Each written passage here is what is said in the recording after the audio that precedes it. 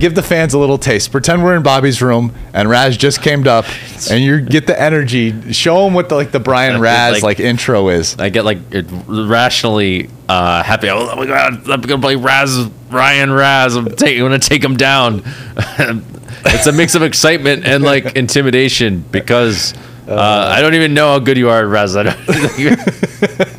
Listen, the people in the Poker Players Championship might not know how good I am at Raz, but they lost a lot of chips to me in Raz throughout the tournament, especially at the final table. Oh, you Brian Raz them? I Brian Raz them to oblivion.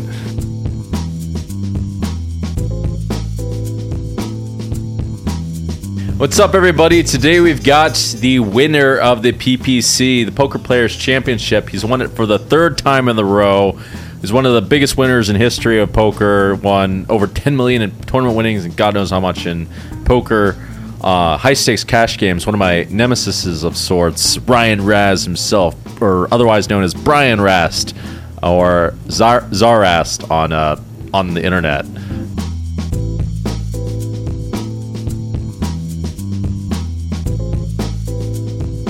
What's up, Brian? How are you feeling? Not much, Jungle. Man, I'll tell you, I'm actually feeling exhausted, frankly. It's something I was thinking about on the way over here, but just, I think very early in the series, maybe the first couple days, I wasn't that happy with the quality of my play, but I kind of got locked in. Mm-hmm. I think starting around the 10K Dealer's Choice, which was super early, but, couple tournaments in. The 50K, which you have all the experience in the world with, given that you just won it back-to-back prior to this year, it's a long, grueling tournament.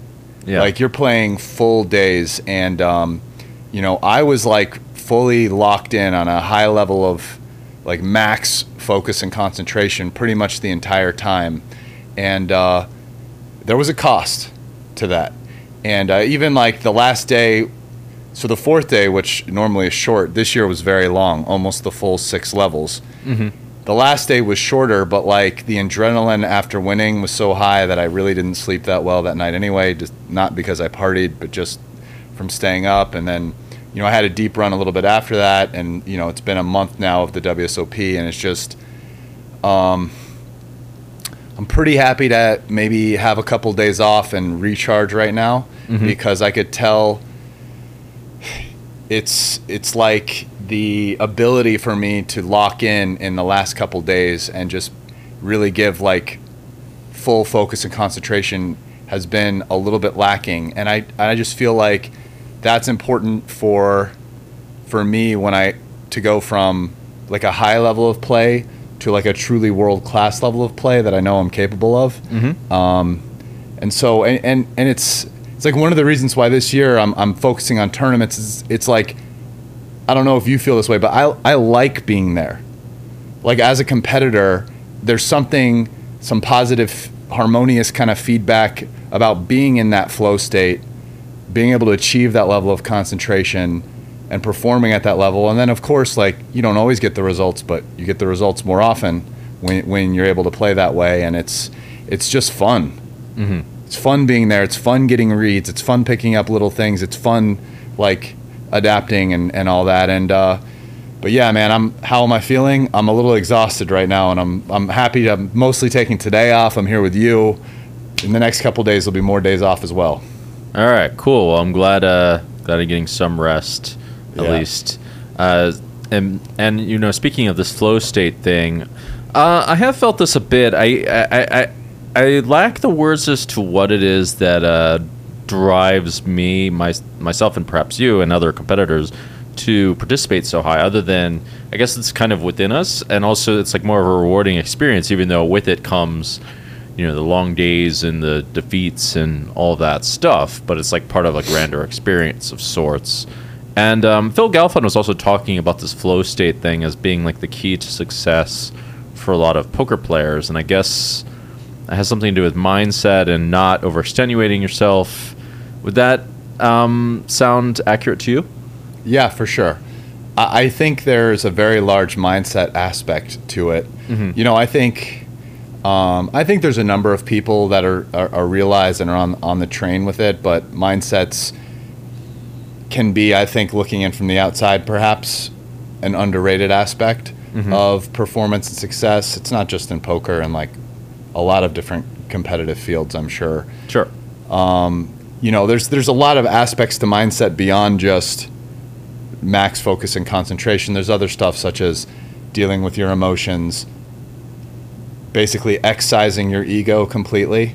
I mean, it's something that I try to tell myself regularly. It's like, you're going deep in the tournament. I'm sure maybe you had to deal with this, especially on the second time.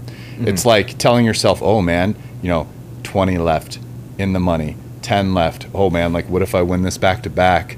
Oh, like what's that going to mean? Oh, how much money's up top? But it's like, well, what's this mean for my career, for my legacy? Like, oh, how many bracelets, this, what?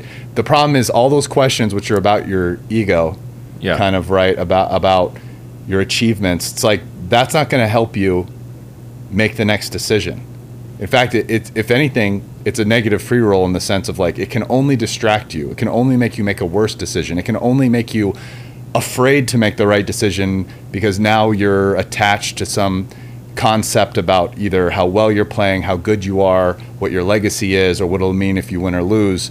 And that's like completely fucking meaningless to like you just making the best decision you can at the next node on the tree.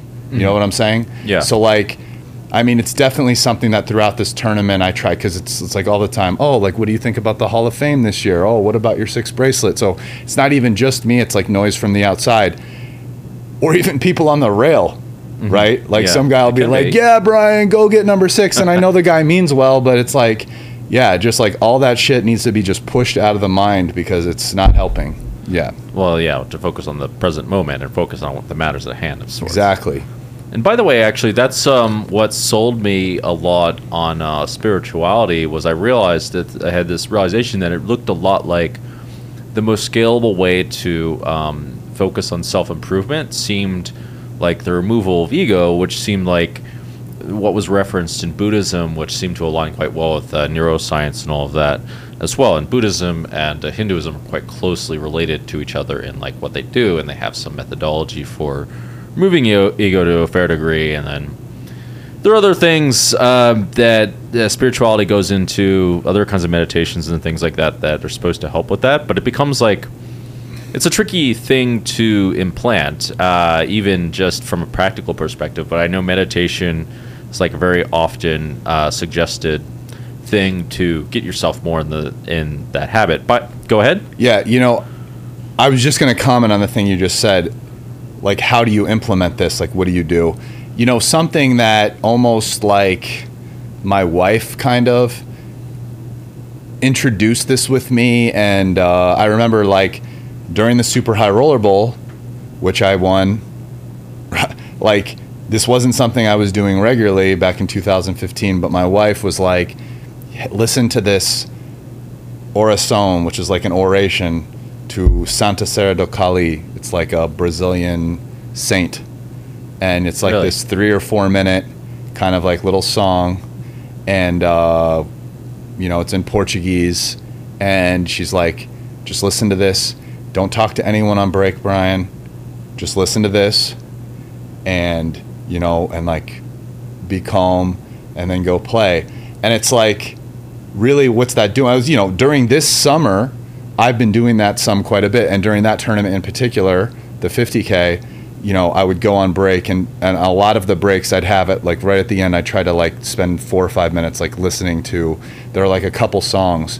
And especially on like the day of the final table, I did it every break. Like, this summer I've had different songs. I've had In the Air Tonight by Phil Collins, which has kind of been like my theme song of the summer. And then I followed up oftentimes with Radioactive by Imagine Dragons. Oh, really? And then I just like I get kind of hyped, and I'm like just focusing on the song. Same thing in the past with the other thing. It's just the song, not thinking about anything. Then when I'm done, if I go back and listen to music, it's like very calm, like electronic music that's not dancing and with no lyrics. But when I'm back at the table, but it's like, how do you do that? Yeah, I mean, I was using, let's call it an oration or like a particular song, and I'm able to just not think about anything else just like follow the song. So, you know, my focus is not on anything internal, it's on this external thing, and I'm clear. And then, you know, there's like a certain kind of energy release that comes with that. And then you come back and just put yourself in a slightly different state where you're ready to focus and not have distractions with whatever music that is for you. For me, it's electronic music that's calmer, like kind of easy listening isn't the right word, not like intense drum beat and like no lyrics. Oh, yeah. It's a very interesting solution to it, and it makes a lot of sense. I myself was thinking that there's probably a lot of use cases for music to do such things. I mean, I myself was noticing if I was feeling really down, I started listening to like this music myself that like kind of promoted certain kinds of dreams of mine. It would get me kind of amped up and make me feel better for whatever reason, or give me some energy.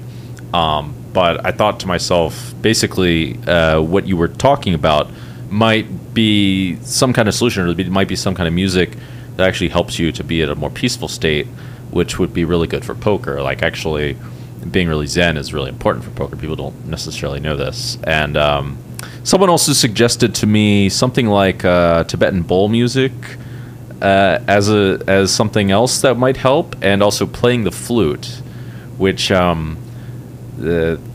mean, I've tried playing the flute. It's actually quite difficult, but there might be some spiritual aspect to that. Supposedly, it's very famous in India because Krishna played it.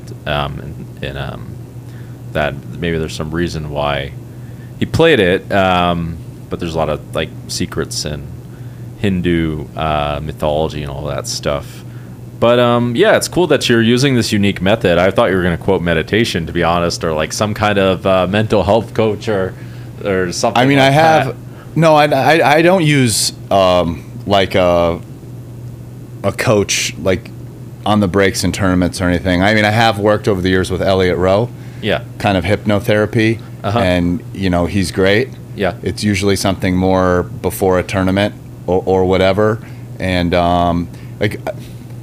When I first started playing in Bobby's room, I one of the things I really earmarked as like a problem I was having is even like going in there and playing high stakes, like I wouldn't be focused. Like I wouldn't even be like counting the up cards and stud when I like was not a good stud player, especially compared to the people in that room. Like I came in as a big bet player, right? So I'm like, man, you're having a focus issue. Yeah. So, you know, that was one of the biggest things I wanted to work with him. And it's one of the things I've kind of, as I've really improved like that part of my game, I've noticed like what a big difference there is in my results and my performance when I'm really locked in on the A+ game, like super focused, and I'm not.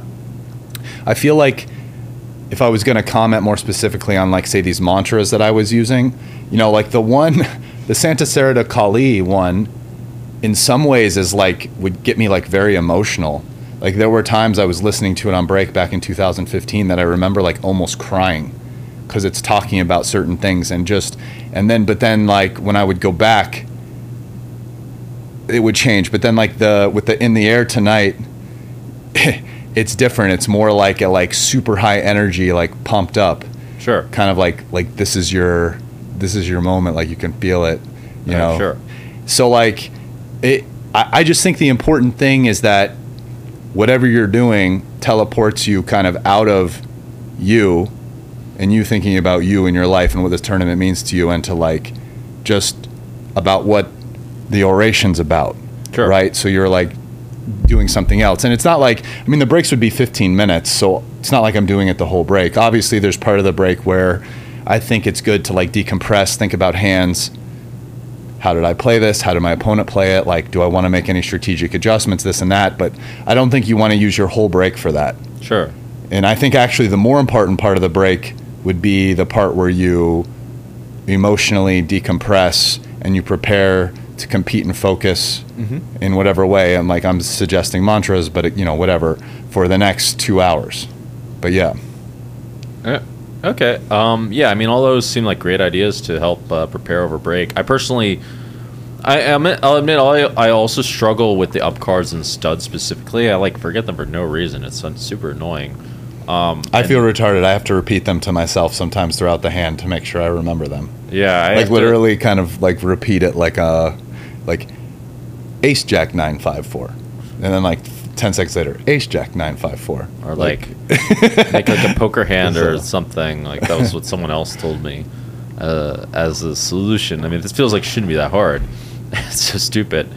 And one thing I've also struggled with personally, it can be a little bit tricky to adjust mid-session to what people are doing with the limited information. Are you like in there looking at every single like hand that people show down and all that? I mean, I would do that for like a final table, but rarely for... When I'm like fully focused, yes.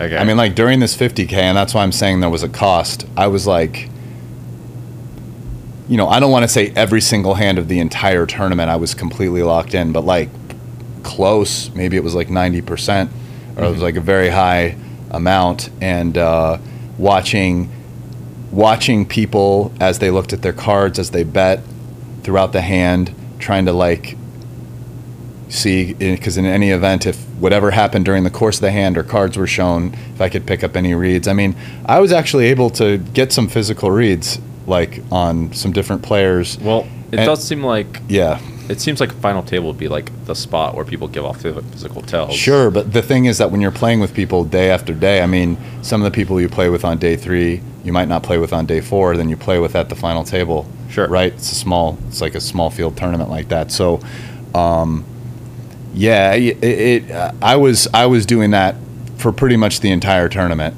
And I feel like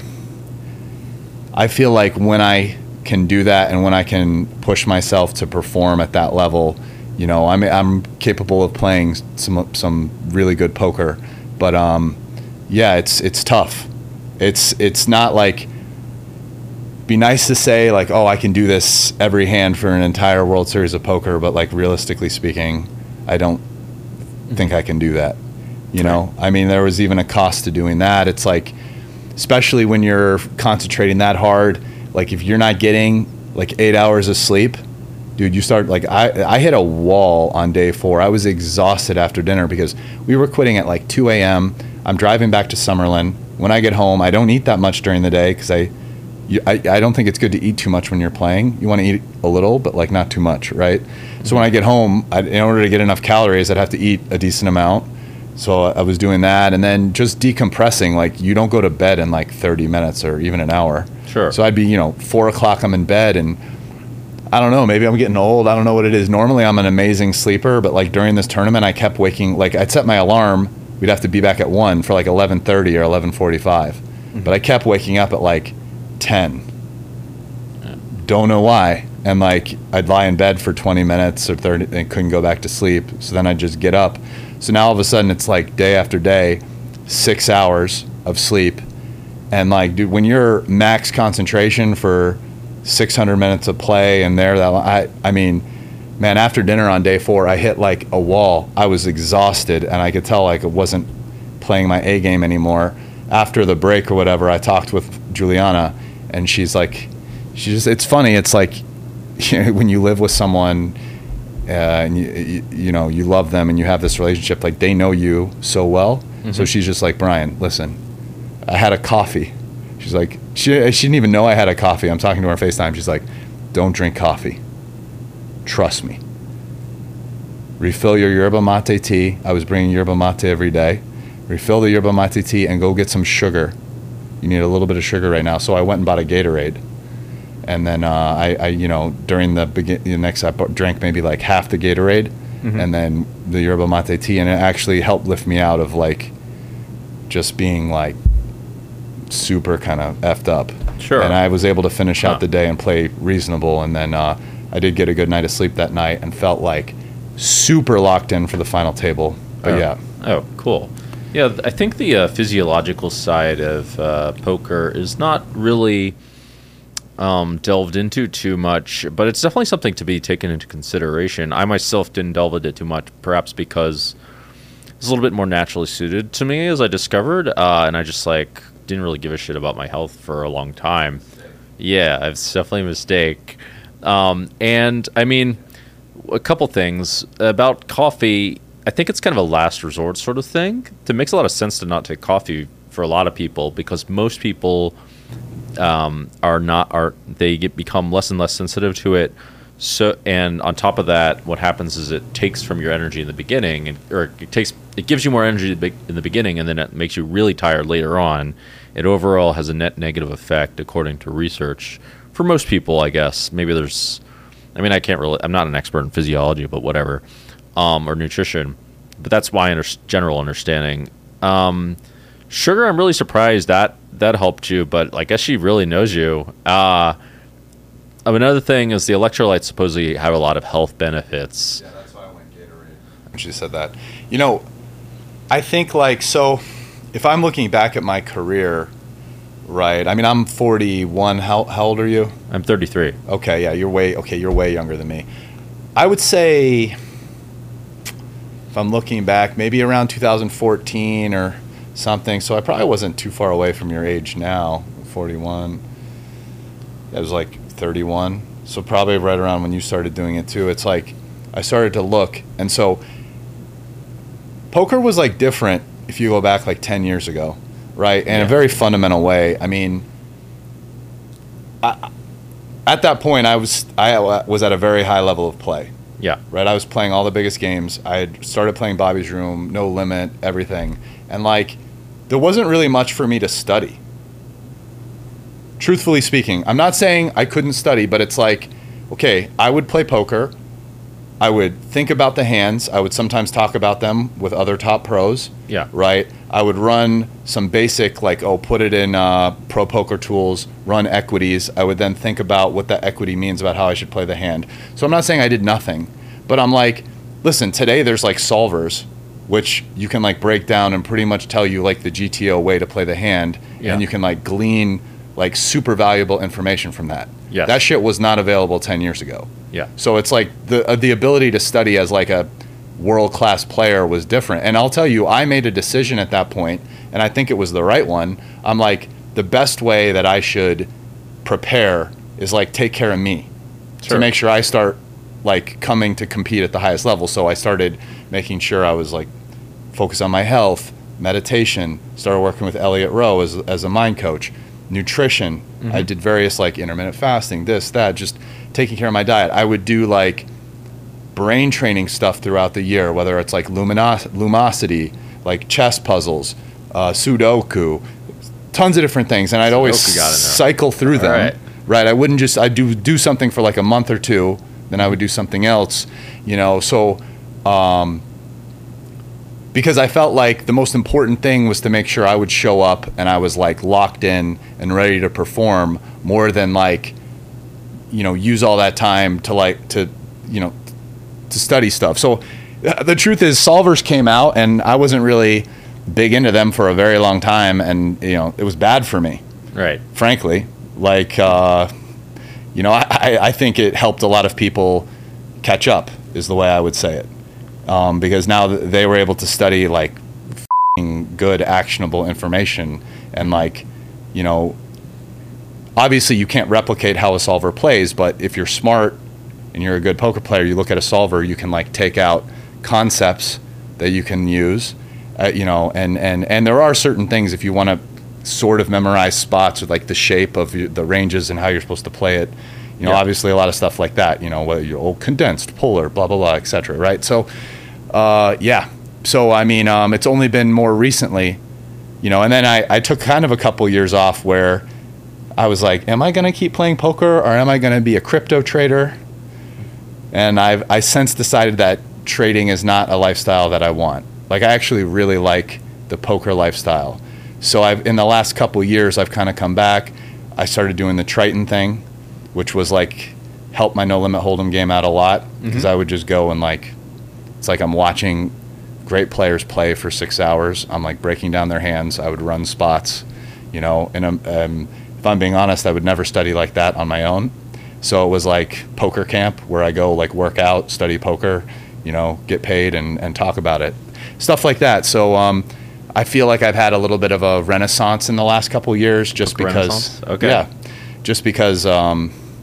like, I'm not going to do the trading thing. I'm going to come back and focus on poker and, except that the world has changed. We now have solvers and you can use them to play better and, might as well, if you can't beat them, you join them. You know what I'm saying? Yeah, I mean, there's no sense in like going against the solver situation. There's no the current's just too strong. These guys, you got to go with the current. That's how I personally look at it. I had a bit of a similar sort of thing happen to me, and I've been thinking about this even lately. But basically, like, I got to this point where, at least in my head, I thought, okay, I don't know where to go. Like, it seems like I know not everything, but roughly everything about poker. But first of all, I was wrong. I discovered that I was wrong. And in fact, it looks really, I'm going to investigate this myself. It looks really like there are ways of using these solvers, at least for big bet games or limit games. You know, limit games are inherently more limited by like a hard margin. Using these solvers to explore alternative potential strategies, and make other kinds of abstractions of sorts. So there's that, and on top of that, I had this idea of like, okay, well, or slowly I had this idea.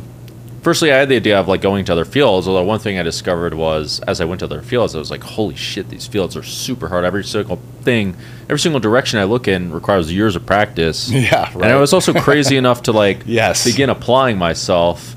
And I was like, it feels like so hopeless, even though here I am, I'm trying. But then all of a sudden, as a bit of serendipity, I kind of found different ways in which the avenue of poker could be explored, in which it was no longer this like, not only the zero-sum game in which only few could succeed and be essentially the superstars, as we basically are, but also there's different avenues of sort of winning, which is partly the reason for this podcast. There's different ways where people can succeed and like get something out of poker that isn't just, being the top poker player. I mean, there's different ways of having fun. There's different ways of like making it a beneficial situation for like all of society as well. And I started exploring down these avenues, and it looks like really there's a lot more to do with it. So like for that for me was a bit the poker renaissance. And on top of that, those sort of avenues of like health and nutrition are quite adjacent to poker. And spirituality, I mean, is actually, but it doesn't look that way. If spirituality is a particularly interesting one for me, certainly one's, as I said before, my own personal optimization was how I got sold to spirituality originally. It's very much aligned with that, even though it doesn't look like it. And so that basically had me investigate all these kinds of potential sorts of things. And I think there's personally a deep parallel between spirituality or poker and how, and this guy Joe von Neumann even seemed to reference it, is that there's a parallel between optimal strategy with humanity and with like playing a game of poker, if that makes sense, in that you can't control what other people do, but you can you can decide what the optimal strategy with dealing with people are. And a lot of the time people are like, I mean, this is a bit of a controversial idea, but I view people to some extent to more extremes. I mean, there's many outliers or whatever, but it's kind of up for the people to decide. It's sort of like probabilistic, almost machines in a lot of ways. Like a lot of the time, like most people respond to things in poker the same damn way, and they respond to what you do to them very similarly a lot of the time, which isn't always a bad thing and not always like 100% predictable, which is good.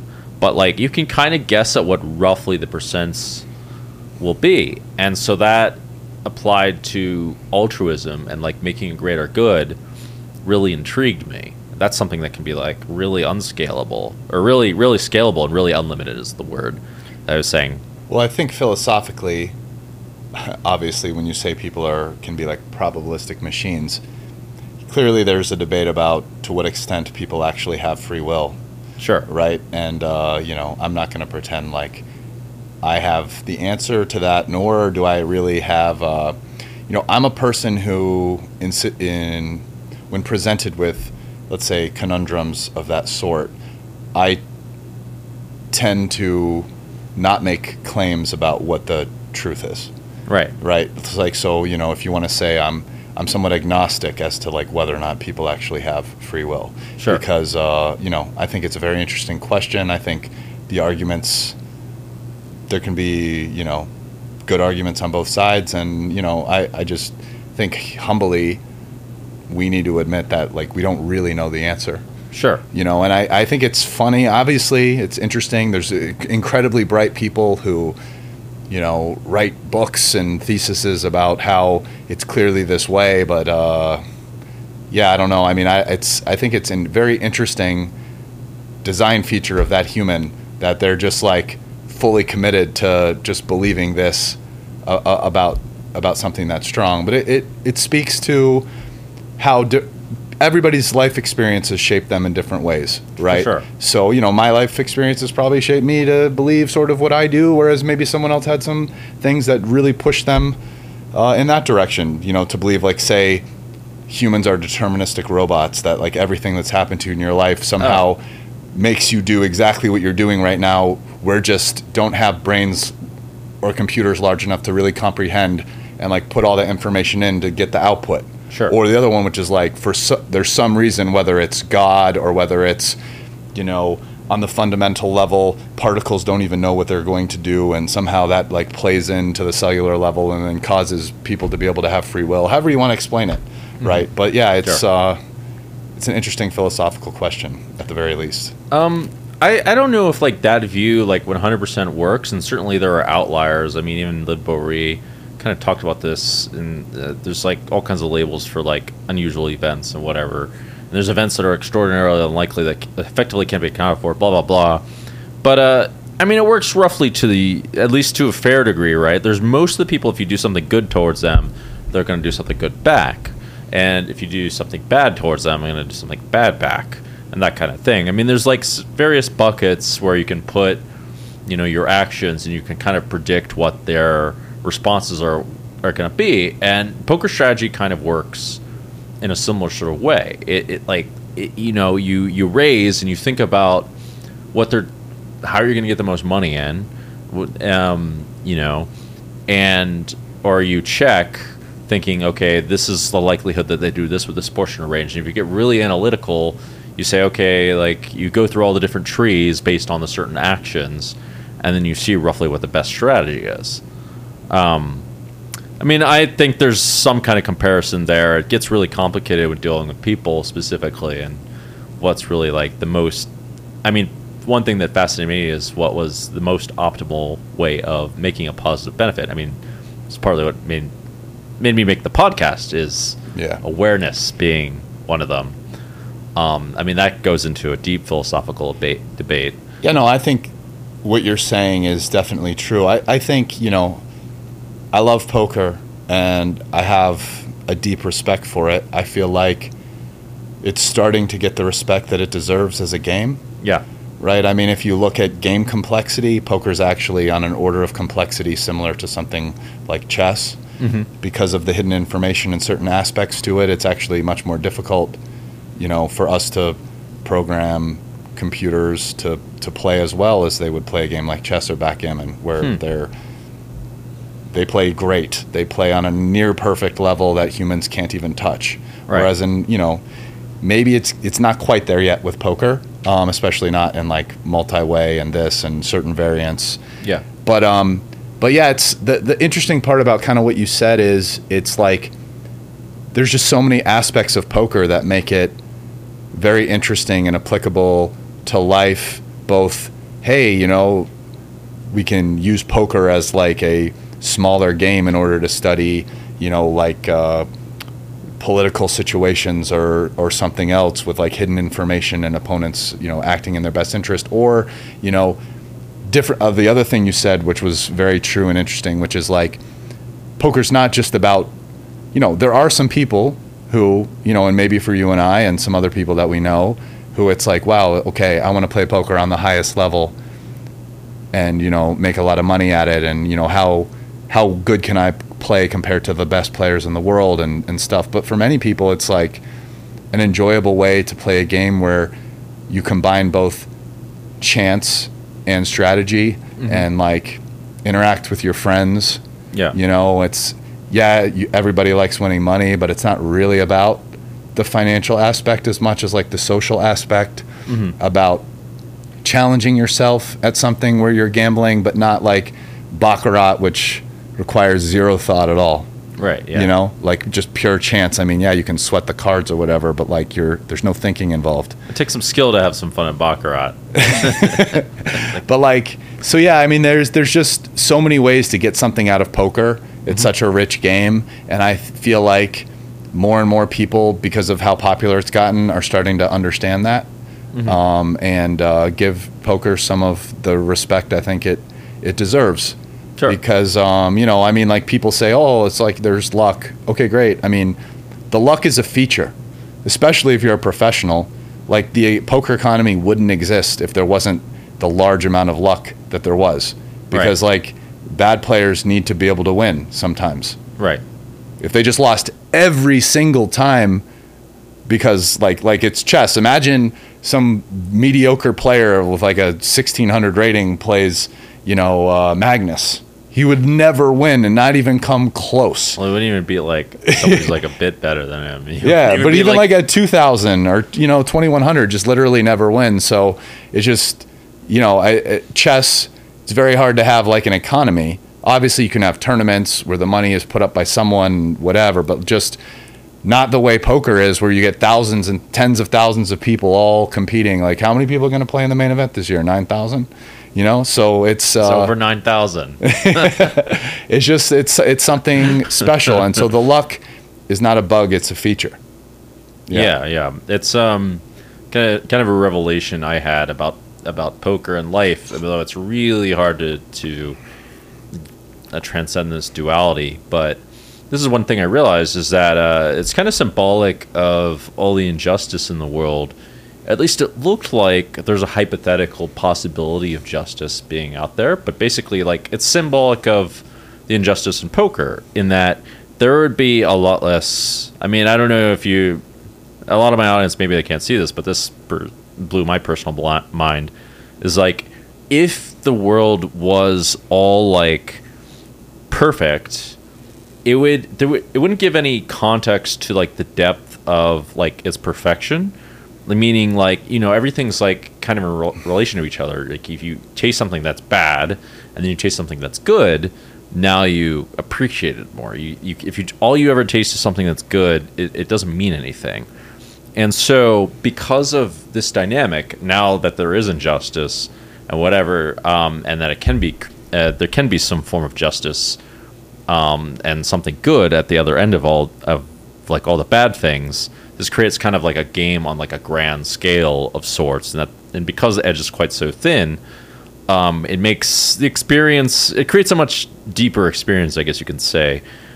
Similar with poker in comparison to chess, where, like, you know, in poker now we can see, you know, with a bit of science or whatever, you can see very clearly. Okay, even if you're running super bad and you like, it looks like there's no fucking hope.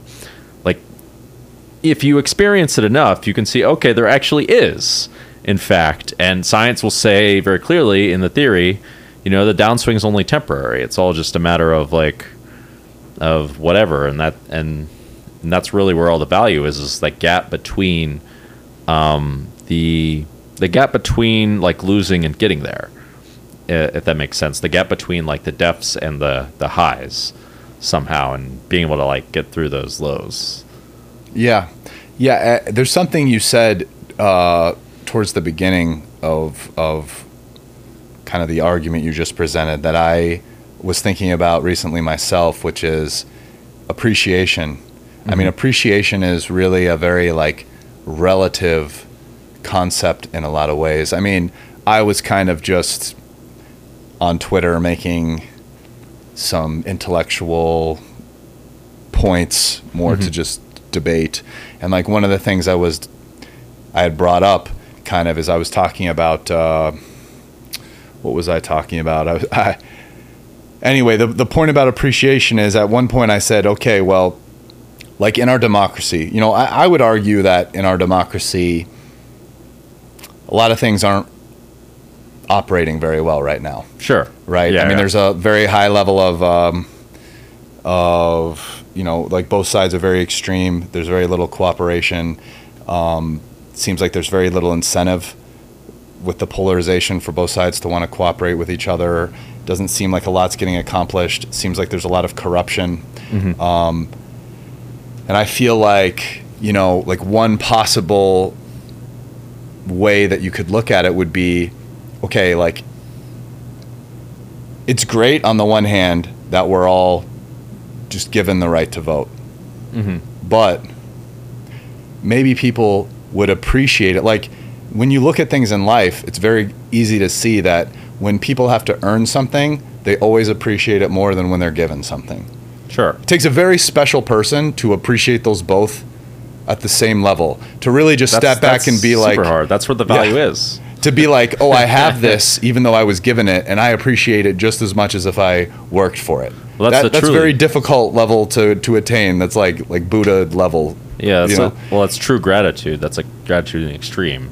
So yeah. I mean, I you could argue if people had to, say, finish high school, do 40 hours of community service or something, to then earn like the right to vote, which would just like be on your driver's license or whatever, would people appreciate it more? Would they like take a little bit more time to like learn about the candidates and contribute to the political process? Right. Like, rather than just, you just turn 18 so you get to vote. Right. Right? I don't know. Like, I know that the founders of democracy, let's call it the ancient Greeks, they definitely believed in a citizen's need to contribute, right? So I get it, Sure. Citizens were landowning males, but out of the landowning male population, like, if you didn't contribute civically, there were punishments. You got fined, or literally you got painted red, so Right. people could see in public, like, this person is not contributing the way that they should. Okay. Right? So, I just think, like, there's a little bit of death by apathy in our society. I agree with that. And yes. so, with something like that, I get it. There are a lot of obstacles to implementing it fairly. Like, could there be like racial problems with it, class problems, many things?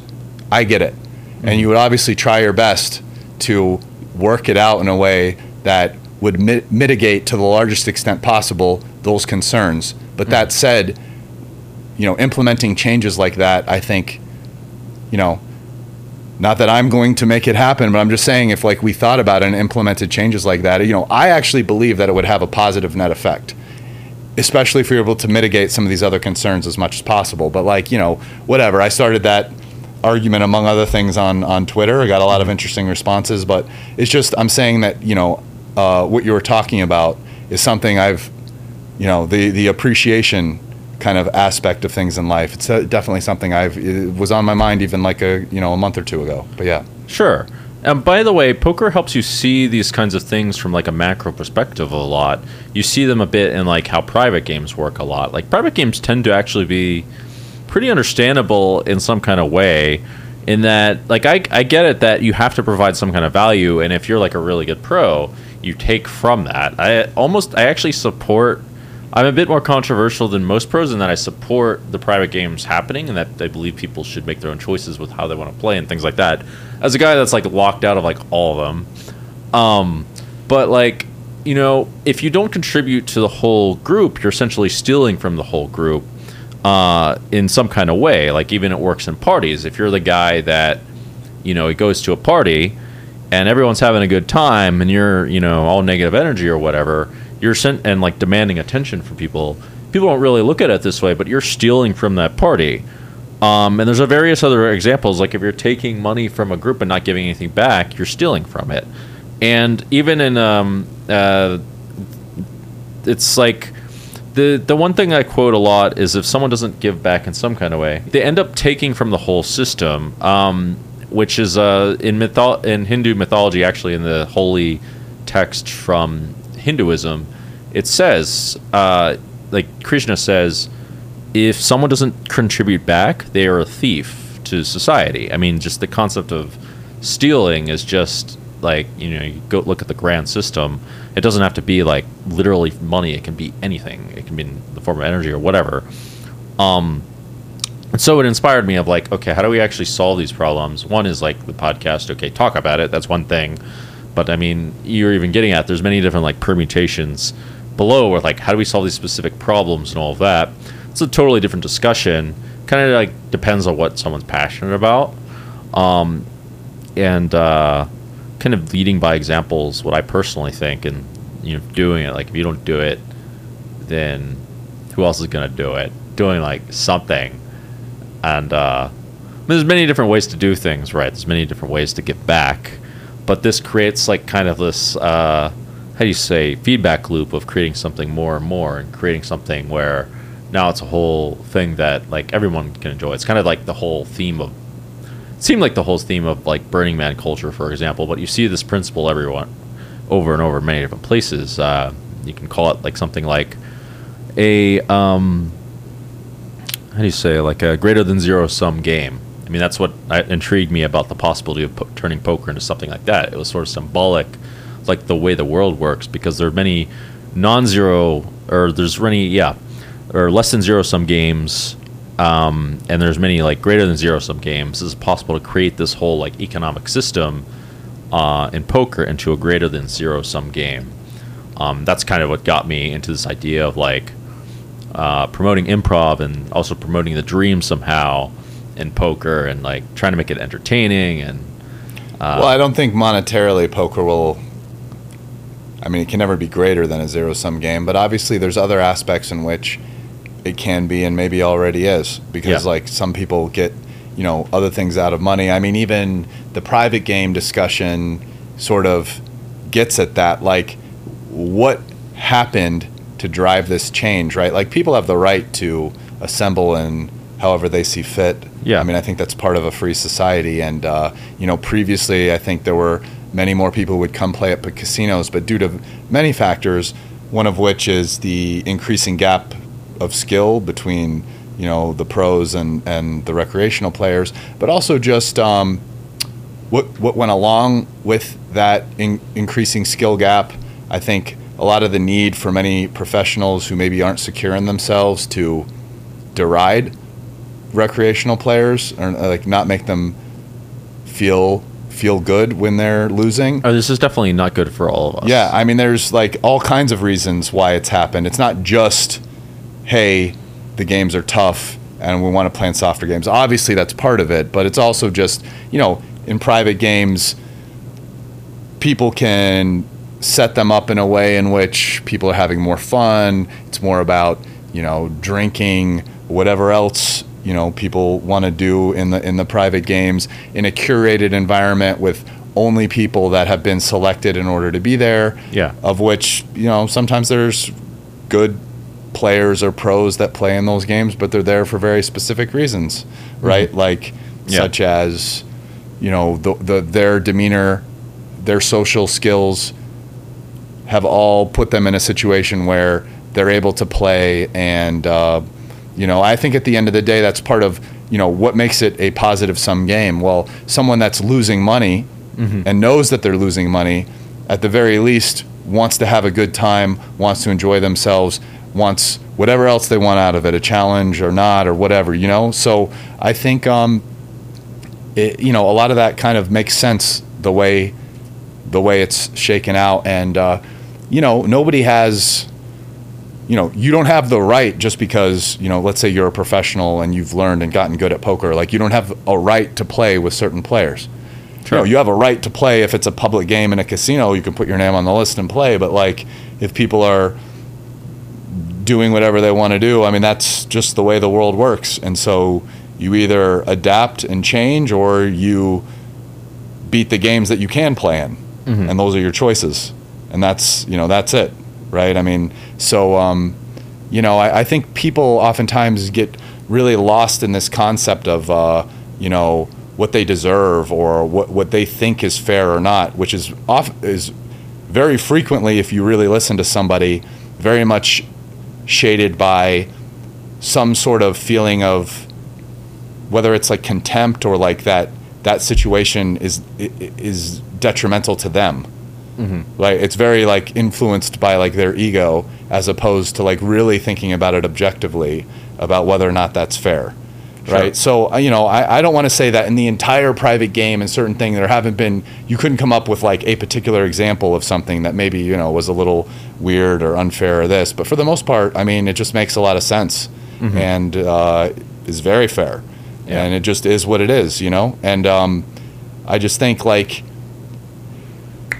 Oh man, I want to actually get this quote. I'm so disappointed that I'm not going to be able to quote this without looking at my phone, but I'm going to get it for you in a second. All right, get the quote. We'll get the drum. But it's called the Serenity Prayer, and I think this is like such an important like philosophical way to like approach things at life. It's what's funny? God, well, let me say it, and then tell me what's funny. God, grant me the serenity to accept the things I cannot change, the courage to change the things I can, and the wisdom to know the difference. But yeah, so tell me what's funny. Well, what's funny is that I myself applied that to doing that every day.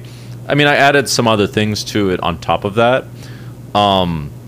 to saying it every day, which is a bit of a vulnerable moment for me, because actually following I ended up becoming more spiritual of a person, but the way I look at it is like, even like the ideas behind prayer are a little bit misleading in that, people essentially pray for things a lot of the time that don't make any sense to pray for if you look at like the logic of prayer. And most of the time it actually serves as something like a primer for how if like that one specifically serves as something like a primer for your inner psychology. And if you look into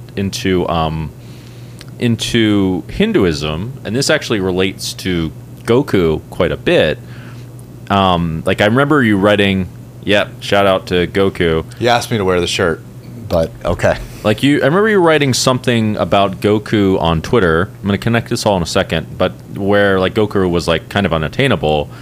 His level was like kind of unattainable, but hear me out. I don't think that's true, because in Hinduism, generally speaking, like the whole idea is like, what is it that actually creates the entire world?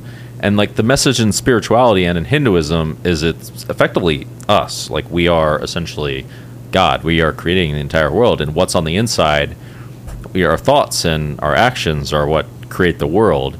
And Hinduism will say something like, the power is all within you, and to somehow like bring it out. And that's kind of the message of Goku in this cartoon, right? I think... Well, let me read what I wrote and then continue. But okay. Yes, this is actually my most recent tweet. I wrote it yesterday. It said, "Your mind is more powerful than you think. The truth is that all that matters is the hand you're currently playing, the decision you're about to make. All the rest, everything you've ever done, is noise created by your mind to distract yourself from being in the moment. Mm-hmm. Show me someone whose ego is doing a circle jerk, and I can show you someone not playing their best. In order to be in the state of mind to perform like this day in and day out, you have to find joy and passion in your craft. If you can't find that, it's inevitable that you'll get distracted in one way or another." And this is where I tied into Goku. Goku is the best because he loves what he does, leaves his ego aside, and puts everything into it every single time. His level is perhaps unattainable, but us mere mortals can strive. See you at the table, friends. And then I got a little gif of Goku doing his thing. Anyway, so continue. Goku's hard to achieve just because he's like almost perfect behavior, but he still f***s up a lot. Well, I think the thing that's, I think when you look at Goku, one of the things that's like so, man, listen, it's one thing to say, I'm going to put everything into it every single time. Mm-hmm. But it's another thing to like actually really be able to do that in real life. And I feel like that level, it's pretty, I didn't say it's impossible, but it's like nearly impossible. And almost you watch Goku, it's like every single time throughout the entire anime, which is like ridiculously long, he's always training super hard. He always eats a ridiculous amount of food afterwards. He's always in a great mood. He's always like, every time he goes to the competition, the guy could hate his guts and want to kill him. But if he's a great fighter, he's like, wow, that technique is amazing. He's just like so dialed into like all I really want to do is be the best fighter in the universe, and I'm going to learn from anyone. I'll respect anyone of my opponents or like my friends, and I'm going to train so hard every day, every single day, like do what it takes. And it's just like, man, listen, that level of like every single day, every single time, obviously that's kind of like the goal, but like I feel like for human beings, like, listen, we have problems in our lives. You get injured, you get depressed, your girlfriend breaks up with you, have a divorce, like your mom dies, like there's like a billion things that can happen, and it's just like that'll throw you off. You get sick, you get, you break your arm. Yeah, there's all kinds of things, obstacles that kind of can prevent us from doing it in the way that Goku does, and many of which seem quite reasonable if you were to like back out and look at them. But it's just, so I just think like, obviously it's a cartoon, but I'm just saying, he also goes from being, a lowish level fighter to, the most powerful fighter of the entire universe if you go through even Dragon Ball Super. So it's quite the journey. But I'm just like, it's like kind of that, like looking at Goku in that aspect of his life as like just being a competitor, and how he treats competition, his preparation, and even his enemies. To me, there's like so much to learn from him. Mm-hmm. I mean, one of the most striking things about the series, looking at Goku, who's not my favorite character, by the way, it's Vegeta, whose shirt I wore days 1 through 4, but we had to switch to Goku for the final table because Vegeta always comes in second and Goku wins. But the thing about Goku that strikes me, if you look through the series, all these people that like become his good friends and are part of the team, almost all of them at one point were like his enemies. Piccolo, Vegeta, just they can go down a list at some point. They got Frieza at some point. Yeah. They fucking Frieza turned over finally. Because Goku's like raging scumbag. Yeah, you're just like, oh, you're ready to be a good dude. You're all right, man. I forgive you. It's all good. Like we were, you wanted Frieza, to kill me. You're just a massive scumbag for like forever. But it's just like even that capacity to like forget and forgive, it's just like, wow, okay, yeah, no, Goku is the effing man. So yeah. So there's a million ideas that actually tie totally to spirituality here. But one thing I'll say first of all is Goku. The thing that's attainable about Goku, and this I think applies also to more abstract themes of like giving your best effort and forgiving people and blah blah blah, things that are relatively unattainable. But your mistakes, like Goku gets his ass beat kind of a lot, and right. But what makes him, and I was even talking to a world class fighter, and what makes him and this world class fighter, he said the world class fighter said a true champion perseveres through anything, right? And that's what Goku does, going for some fucking little kid that can't do anything to at some point he wields divine power as like almost angelic power of sorts, which I find inspiring. And the process in between is represented by evolution, and actually that's one of the reasons why I chose the necklace, the evolution, the necklace that represents, or symbol that represents evolution, as my necklace, the Sri Yantra. It's like supposed to be the most powerful symbol in Hinduism. And like that theme, at least, is very much like that represents like ultimate towards like infinite potential, is that the ability to get back up and persevere in spite of 100%. I think when you atomize it down, right, that's really what it comes down to. It's like the journey of 1,000 miles begins with a single step. Like the path to greatness, like the world class fighter, he didn't get there in one day. Yeah. He every day trained, he dedicated himself like to the smart way of training, to train to his fullest capacity, right? Like there was all kinds of little decisions, all kinds of days where he was probably hurt or like sore or whatever. I mean, like that's one of the things, I mean, in everything in life, like it kind of comes down to like, what is your decision you're going to make today, like right now, about how you're going to further yourself towards this goal that you might have. And the truth is that it's difficult. It's like that battle with yourself is everything. Sure. Like you are your own worst enemy. It's not what's happening out there, it's yourself, and that's, so like you really hit on it with that. And it's like fighting is almost just like poker, this like great way to abstract everything in life. Like this struggle that you have with yourself to like overcome the adversity, to have the discipline to do what you need to do to get to your goal. Obviously there's smart ways to do it, but it's like one of the most important things, it's like I kind of learned in life, is that like if you were going to say be here and you want to get here, Yeah. Like, and you're going to say, to go from A to B, and whatever it is, like, and you're going to assign an importance from like 0 to 100, but in two things, but you only have 100, and it was like willpower and method. Mm-hmm. You know, what's the right way to assign it? And like the truth kind of is, it's 100%. If you only had 100, you go 100 willpower. Because if you were the most determined person in the world, even if you didn't necessarily use the best method, you would find a way to get there. Sure. Right. Now, obviously, if you're going a little bit, if you're going over 100, then you start doing method, because like the smartest method, you want to have that. But once it's like the willpower, the determination, the drive. Is it? And like that's the thing. Like when you sometimes look at these people that have become like the world's best fighter, the world's best this, and you then look back, what you'll see every single time is like an amazing, like almost superhuman level of like dedication, like day and day to what they're going to do, and like willpower to become that. That's like inspiring if you really look at them. But yeah. Sure. And so, even, I think that even that can be cultivated. Like people, I think, often think to themselves, this is where like thought becomes who you are to some extent, and action becomes who you are, even on micro levels. Like people can think to themselves, oh, I was lazy, blah, blah, blah.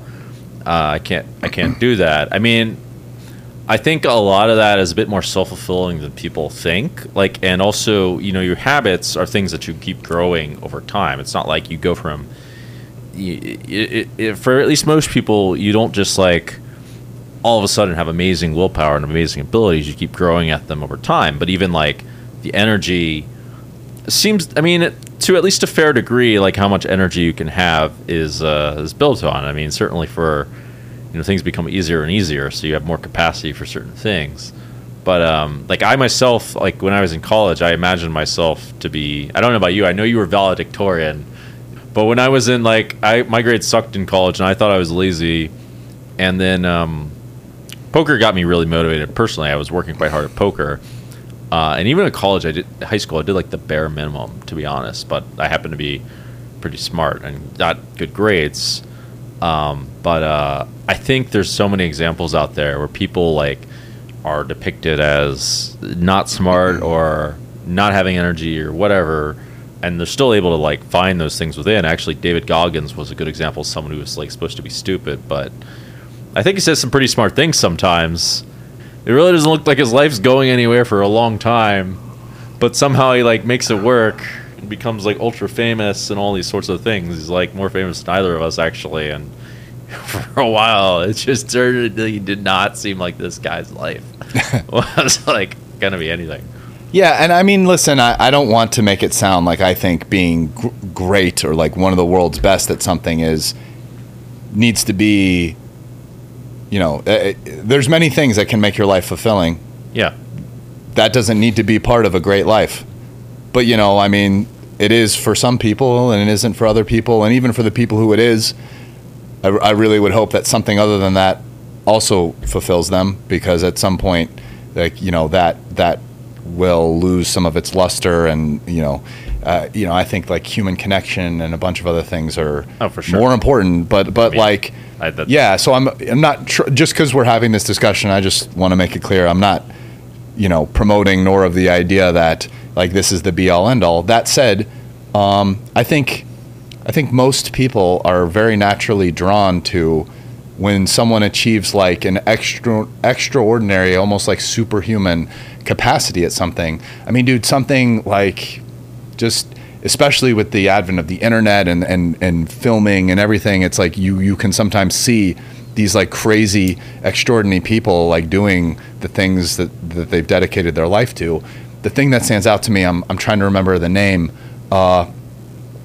Did you see, what's the name of that movie where the guy like Free Solo? Oh, Free Solo.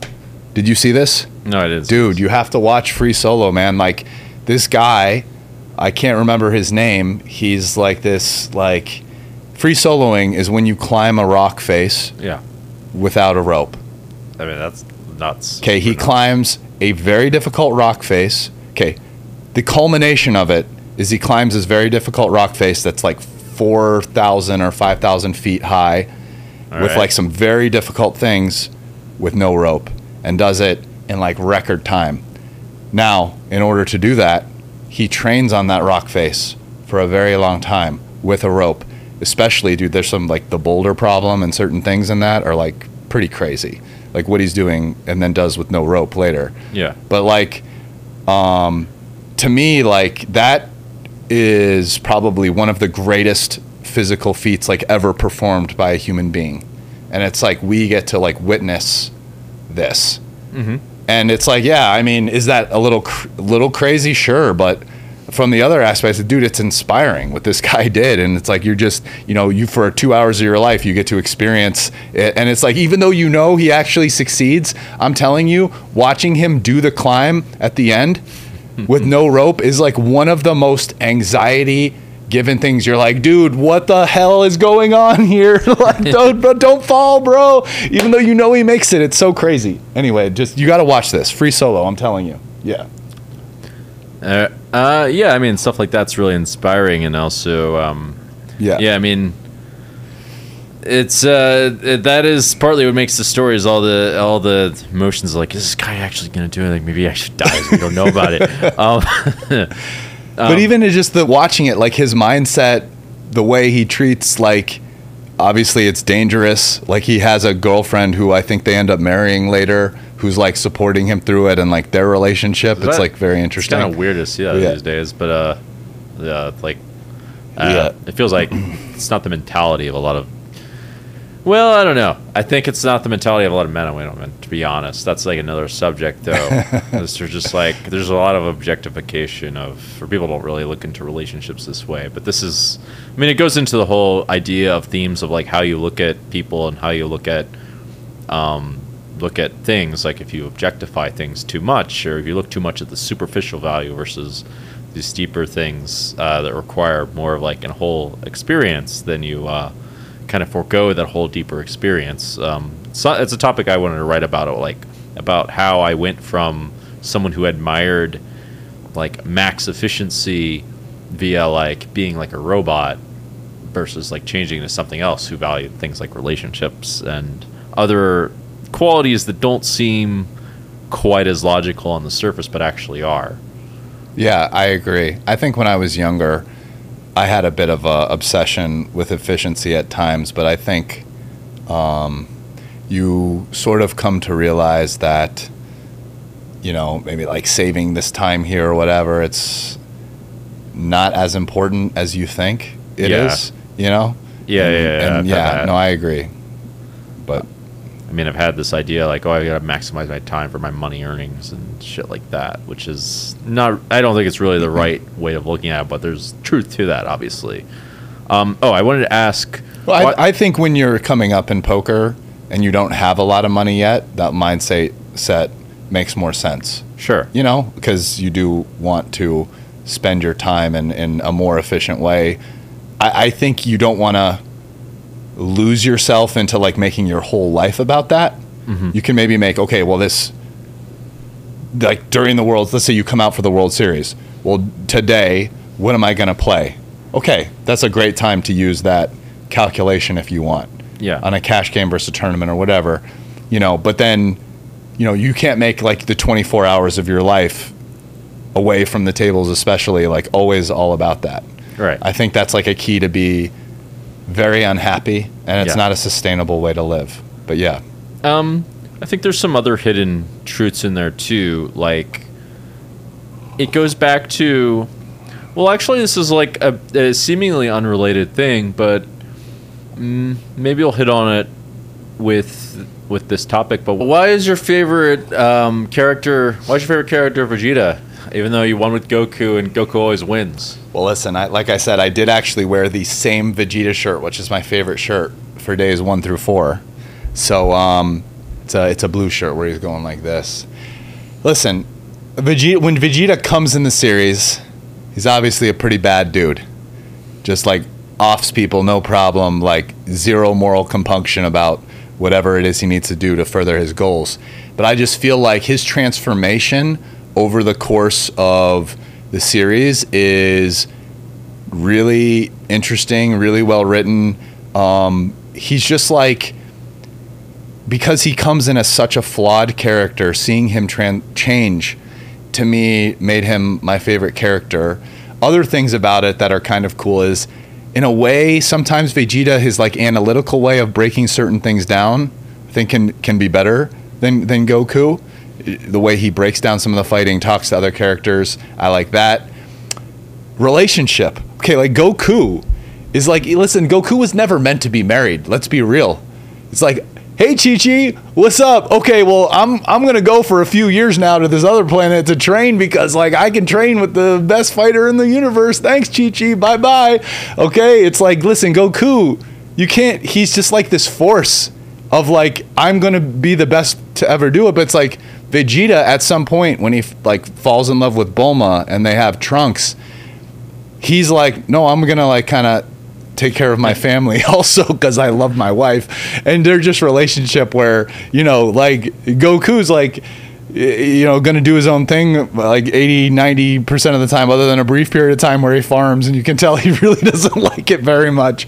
Like Vegeta is, you know, just kind of more committed. I feel like the way he like loves his family is a little bit more kind of like natural in the way like a father should. So I don't know, there's just a lot of things about him and his but most of all it's his transformation that to me is just so cool. But yeah, I forget exactly how he transforms. There's just like one moment where he does this like thing that's like characteristic of like actually a lot of things that go on in society, which is selling your soul to the devil. There's all kinds of variations of that, where he like becomes like an ally to the enemy. This Majin Buu character is like this like superhuman thing that is like pure evil or whatever, and then like somehow realizes, okay, he can't stop them, and realizes, okay, well, all I can do is sacrifice myself for something greater. He fails, but like that's but how it's he, noble like, what he does. was like his way of redeeming himself.